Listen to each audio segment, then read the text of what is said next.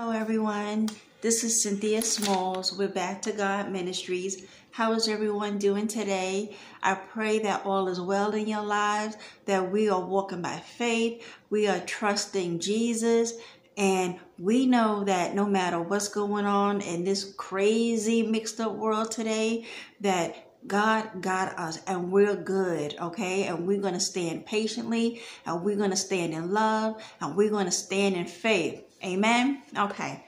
So, Jesus has me camped out in the book of Jeremiah. I've been reading Jeremiah with a heavy heart, okay? I see God the Father. He is at his wit's end with Israel and with Judah and with the people in Jerusalem. They just keep on with this idol worshiping. They are worshiping the Baals. They are up under every spreading tree. They are up at every high place, just devil worshiping. And the Lord is just looking at them like, when are my people going to get this together? I already told them in Exodus 20, verse 3, you shall have no other gods beside me. Okay. They ain't getting it. They are not getting it. And although I'm reading how the Father is issuing judgment after judgment, he is putting the fear of God in them by letting them know that King Nebuchadnezzar, the terror, okay, from the north, he's on his way, because since they don't want to listen to God and they don't want to listen to Jeremiah, okay, well then maybe old boy whip them into shape when he come in and just ravish their land and rape their women and kill everybody and take the best of the best off into exile. Maybe then they'll get it. I don't think so. They go into exile for 70 years. So, what I'm pulling away from this study is that we have to realize God got feelings, okay? Yes, he's deity, and yes, he's Almighty Lord Jehovah God, okay? He has feelings, y'all, and I'm a witness to it, because as I'm reading this, and all he wants is for them to call him Father and to listen to him and let him be their God, so that all can go well with them. Why is that so hard? Why is that so hard? And I just been crying the whole time I'm studying. I'm in tears, okay? Because I hear God's pain in this, and we have to get a healthy dose of the fear of the Lord, because let me tell you, yes, he has a heart, and yes, he has feelings, and yes, this is troubling to him, but let's not get it twisted. He is a God of wrath, okay? And if you get on his bad side, you're going to be in a world of hurt, okay? So let's not forget that. And all the preaching and the teaching about how he is love, love, love, love, love, and how he is a forgiving God, and how he is a God full of grace and mercy. Yeah, he's all of that. But we got to straighten up and fly right and get this together quick, because you know why? Jesus is coming. Can't we tell by the way the shape of the world is in? Something supernatural is on the horizon. It is closer now than ever before. This is not the time to be eating, drinking, and being merry.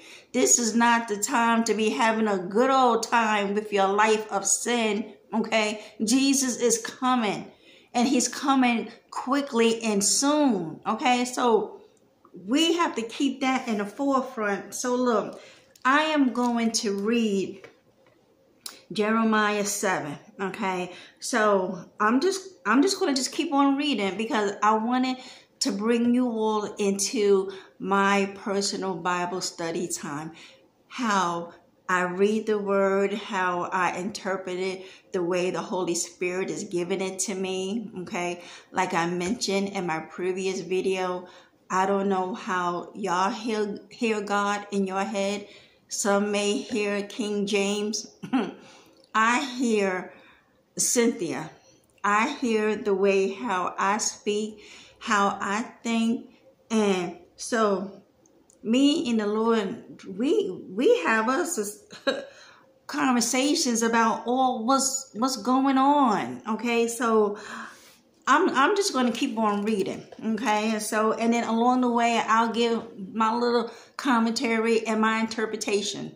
Okay, how about that?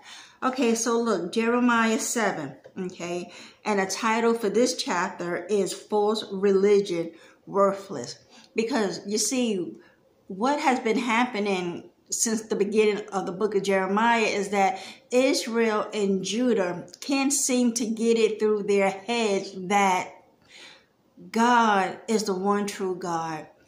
He said in Exodus 20 verse 3 that you should have no other gods before me. That's clear, that's succinct, that's straight to the point, okay? And God was telling them that when I bring you into the promised land, do not go after the pagan cultures of that land. Don't get into what they worship. Do not worship the Baals. Do not sacrifice children. You know, God said that didn't even enter my mind about killing babies. So that just goes to show us how depraved devil worshiping is. Okay, so the beginning chapters is Jeremiah pleading to God, to hold back his wrath, because the Father is done. Okay, he is done with Israel and with Judah and the people of Jerusalem. So God is saying, okay, since you don't want to listen to me, because I can't tell you anything because you're all so busy up under every spreading tree and up on every high place, burning incense and baking cakes to the Queen of Heaven and doing all of this devil worship, and I can't tell you anything. So since you don't want to listen to me, I am going to commission King Nebuchadnezzar, okay, the terror from the north, okay, the ruthless Babylonian that ever lived on this earth. Well, I'm going to send him, okay, because he maybe when he come and just do your end, maybe now you will be able to listen. But they don't. They don't even listen to that. So anyway, we up at chapter 7. Okay, with all this false religion and how God is telling them is worthless. What you are doing is worthless. This is from the devil. This is from the enemy's camp. Because you see, God is not blind to the devil. Okay. We may be blind to the devil, but God is not. Look, I wrote, you see, God is not blind to the devil like we are. God knows all his traps, his snares, and his pits. And God is trying to get us to see them as well. But we can't. Why? Because we are too busy partying with the devil. Yes, partying with the devil. We are flirting with sin. We are rolling in sin. Okay. We are dealing with his children. We have no business dealing with the children of disobedience. Okay, of disobedience. If we are not bringing them the word of God, being a messenger of Christ in their lives to point them to the gospel. Other than that, we don't need to be in their face. Trust me. Personal experience. Trust me. Okay. So now look, chapter 7 of Jeremiah. So this is the word that came to Jeremiah from the Lord. Stand at the gate of the Lord's house and there proclaim this message. Hear the word of the Lord. all you people of Judah who come through these gates to worship the Lord, this is what the Lord Almighty, the God of Israel, says. Reform from your ways and your actions, and I will let you live in this place. So the Father is telling them, look, listen, if you want to keep on living in this land and enjoying all the benefits of being children of God, well, then you are going to have to reform from your ways. You're going to have to repent, okay? You can't keep on with this idol worshiping. It's not going to go well for you. Let me tell you, these figurines and statues and stones and wood carvings and stuff chopped down from a tree, and these craftsmen are fashioning these idols to put in your home, and you worshiping them. These are snares and traps of the devil. He is trying to pull you all away from me, okay? Get you outside of my refuge and destroy you, okay? You all are in bed with these idols, okay? Y'all being unfaithful to me. It's not going to work out for you. So I'm trying to get y'all to understand, reform from your ways, and I will let you live in this land. Okay, so look, verse 4. Okay, Jeremiah 7 verse 4. Do not trust in deceptive words and say, this is the temple of the Lord, the temple of the Lord, the temple of the Lord. If you really change your ways and your actions and deal with each other justly, if you do not oppress the alien, the fatherless, or the widow, and do not shed innocent blood in this place, and if you do not follow other gods to your own harm, then I will let you live in this place in the land I gave your forefathers forever and ever. Verse 8, but look, you are trusting in deceptive words that are worthless. Will you steal and murder, commit adultery and perjury, burn incense to Baal, and follow other gods you have not known, and then come and stand before me in this house which bears my name and say, we are safe to do all these detestable things? Okay. And here's my commentary to that. God is like, look, hey, y'all sitting up here worshiping the Baals, y'all burning incense, y'all doing all these things. Y'all, y'all saying, oh, the temple, and saying how you will have the law and how God chose y'all as his chosen people, okay? And then you all got the audacity to come up in my house that I put my name on, okay? That's like a husband, right? Finding out that his wife cheated on him, okay? And how she brought her lover into their house while he was at work, and he finds out about it, and he says to her, wait a minute, I'm at work all day, and you gonna bring this man up in my house where I pay the bills?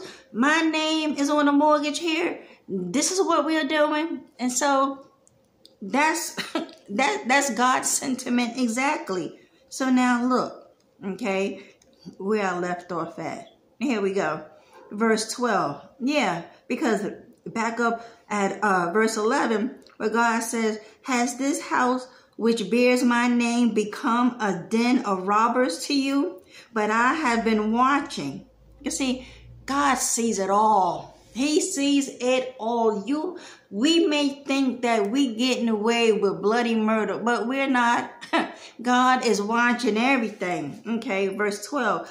Go now to the place in Shiloh where I first made a dwelling for my name, and see what I did to it because of the wickedness of my people Israel.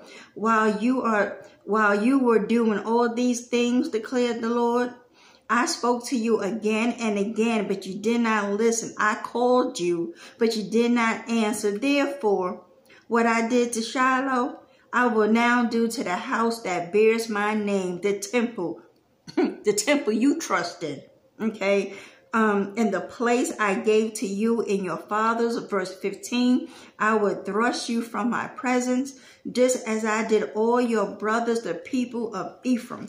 Verse 16. So God is about to tell Jeremiah, stop praying for these people, okay? Because you're wasting your time, and now you're about to waste my time. I don't want to hear no more pleading. I don't want to hear no more intercessory prayers coming from you, Jeremiah, okay? It's not happening. It ain't happening, bro. They ain't listening, okay? So I'm about to show them what I did to them over in Shiloh, because see, maybe if I let them know of who I am. Let me see, how can I say this? Do you know how out in the world where people want to prove their receipts? Okay, God got receipts, y'all. Okay. God is not pulling any wolf tickets here. If he says he's going to do something, he is going to do it. And not only that, he's going to remind us of what he has done before. Okay. Now look, verse 16. Here's God telling to Jeremiah, so do not pray for this people, nor offer any plea or petition for them. Do not plead with me, for I will not listen to you. Verse 17. He said, do you not see what they are doing in the towns of Judah and in the streets of Jerusalem? Okay, because again, God sees everything. If we think for one moment that we can do something in the dark and it's not going to come out to the light, oh, we are sadly mistaken. Okay, verse 18, because see now, God is going to lay out to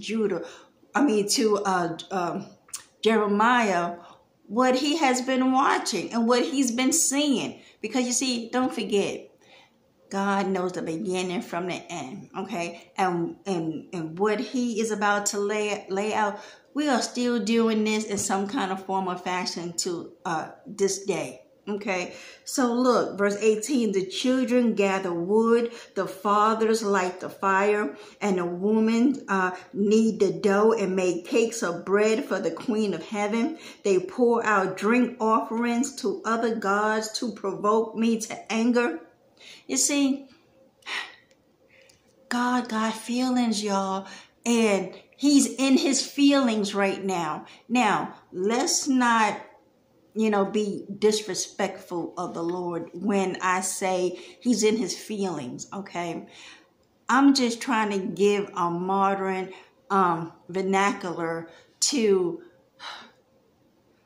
try to express in everyday language what God is feeling. So our term that we use today, when someone is all caught up in their emotions and now they starting to feel a certain kind of way, we call that in your feelings, okay? So I'm not being disrespectful. Again, this is how I study. This is how me and the Lord communicate with each other. So just bear with me. Okay, so anyway, God is in his feelings, okay? So look, and he's saying, okay, they pour out drink offerings to other gods to provoke me to anger. Verse 19, but am I the one they are provoking, declares the Lord? Are they not rather harming themselves to their own shame? Yeah, verse 20. Therefore, this is what the sovereign Lord says. My anger and my wrath will be poured out on this place, on man and beast, on the trees of the field and on the fruit of the ground. And I will burn and not be quenched. And it will be burned and not be quenched. Verse 21. This is what the Lord Almighty God of Israel says.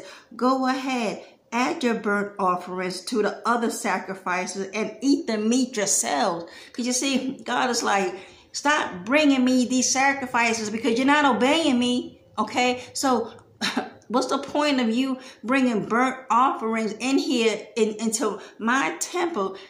And the fact that just the other day, y'all was in here worshiping the Baals. So now you want to come on a different day and burn me some offerings. I don't want that. You eat it. Okay, I don't want it. You eat it. How about that? Okay, so now look. Verse 20. For when I brought your forefathers out of Egypt and spoke to them, I did not just give them commands about burnt offerings and sacrifices, but I gave them this command: obey me, and I will be your God, and you will be my people. Walk in all my ways I command you, that it may go well with you. But they did not listen or pay attention. Instead, they followed the stubborn inclinations of their evil hearts. They went backward and not forward from the time your forefathers left Egypt up until now, this day, day after day, again and again. I sent you my servants, the prophets, but they did not listen to me or pay attention. They were stiff-necked and did more evil than their forefathers. Because look, God is like, day after day, again and again, how many prophets do I need to send for you all to get it? Obey me. Okay, obedience is much more better than sacrifice. God is saying, if you obey me, the sacrifices is like, what's the point of sacrifice? You might as well just go on and eat the meat. Like, why even burn them? Because you're not listening to me anyway. And so I just want to go back up to, let's see, verse 22 of chapter 7, Jeremiah. For when I brought your forefathers out of Egypt and spoke to them, I did not just give them commands about burnt offerings and sacrifices. God is like, look, that wasn't the only thing that I commanded y'all to do. Yes, I commanded y'all to burn sacrifices. Yes, I said to go take some bulls, some rams, some goats, and burn them for the various sacrifices. Okay, but I also told y'all to obey.